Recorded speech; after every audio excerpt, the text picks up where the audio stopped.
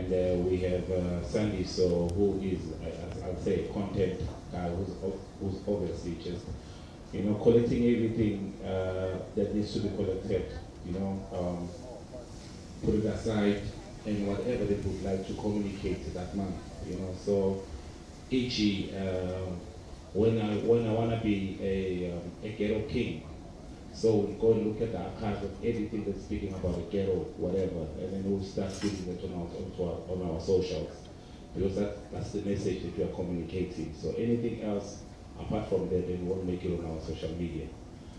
So we are ghetto kings, so we are literally in the township. So most of even the content and the stuff that we talk about would be anything that attached to growing someone from the township with the messaging that, because we own that particular campaign. When we move to another campaign, then we'll try and make sure, but we just collect content as much as possible. We're collecting content even today. So as we are going to plan next year, what are we going to do? Then we're going to look at the content what we have instead of communicating that. Obviously, I'd say Ted is just a terminator is someone that just talks with you and just making sure that everything else is being sorted, before you are seen as a diva, or before you come into a venue and not ready. Because as artists, every time when you walk into a venue, you must be ready, because someone is going to want to take a picture. And when you don't know where you're sitting, they might think like you have an attitude, being like, sorry, can you have everything? I just want to know where I'm going. And they're like, who's next? So you want to have someone who's just going to go in first, see where you're sitting, make sure that everything is fine. And then you walk in and you know exactly where you're going. And then the booking agent, which is lucky, basically it's just about bookings. We have targets. We have a money person here, they always have targets. So we always have targets. So every month we want to reach a certain amount of money. There's an amount of money that we want to reach. E.g., we perhaps gonna say we wanna make probably plus minus 100,000 a month, right? And we obviously gonna go out and look for those particular gigs. Now, if someone calls, I know then I'm not cheap. So when someone calls and then we give them a call and then voila, probably we make that 100,000 in one gig.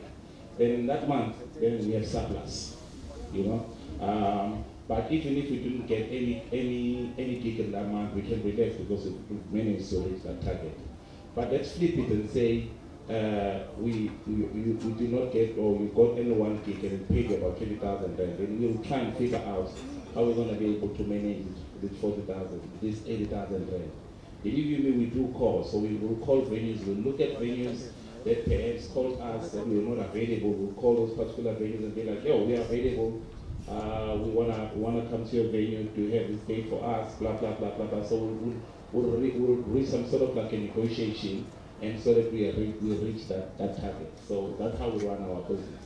So our booking agent, that's what he does. He just makes sure that we were able to reach our venue. So we become very upset when we reach our venue. The first time or person, probably someone who we're going to scream to is a booking agent. People like will say, where are the bookings?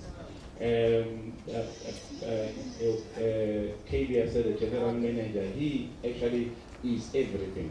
He will be working with Lucky, working with Taylor, working with myself, working with Taylor, just making sure that the company moves, the company gets access, the company, and our manager just manages every business that we are doing. So basically that's how our structure looks like. Artists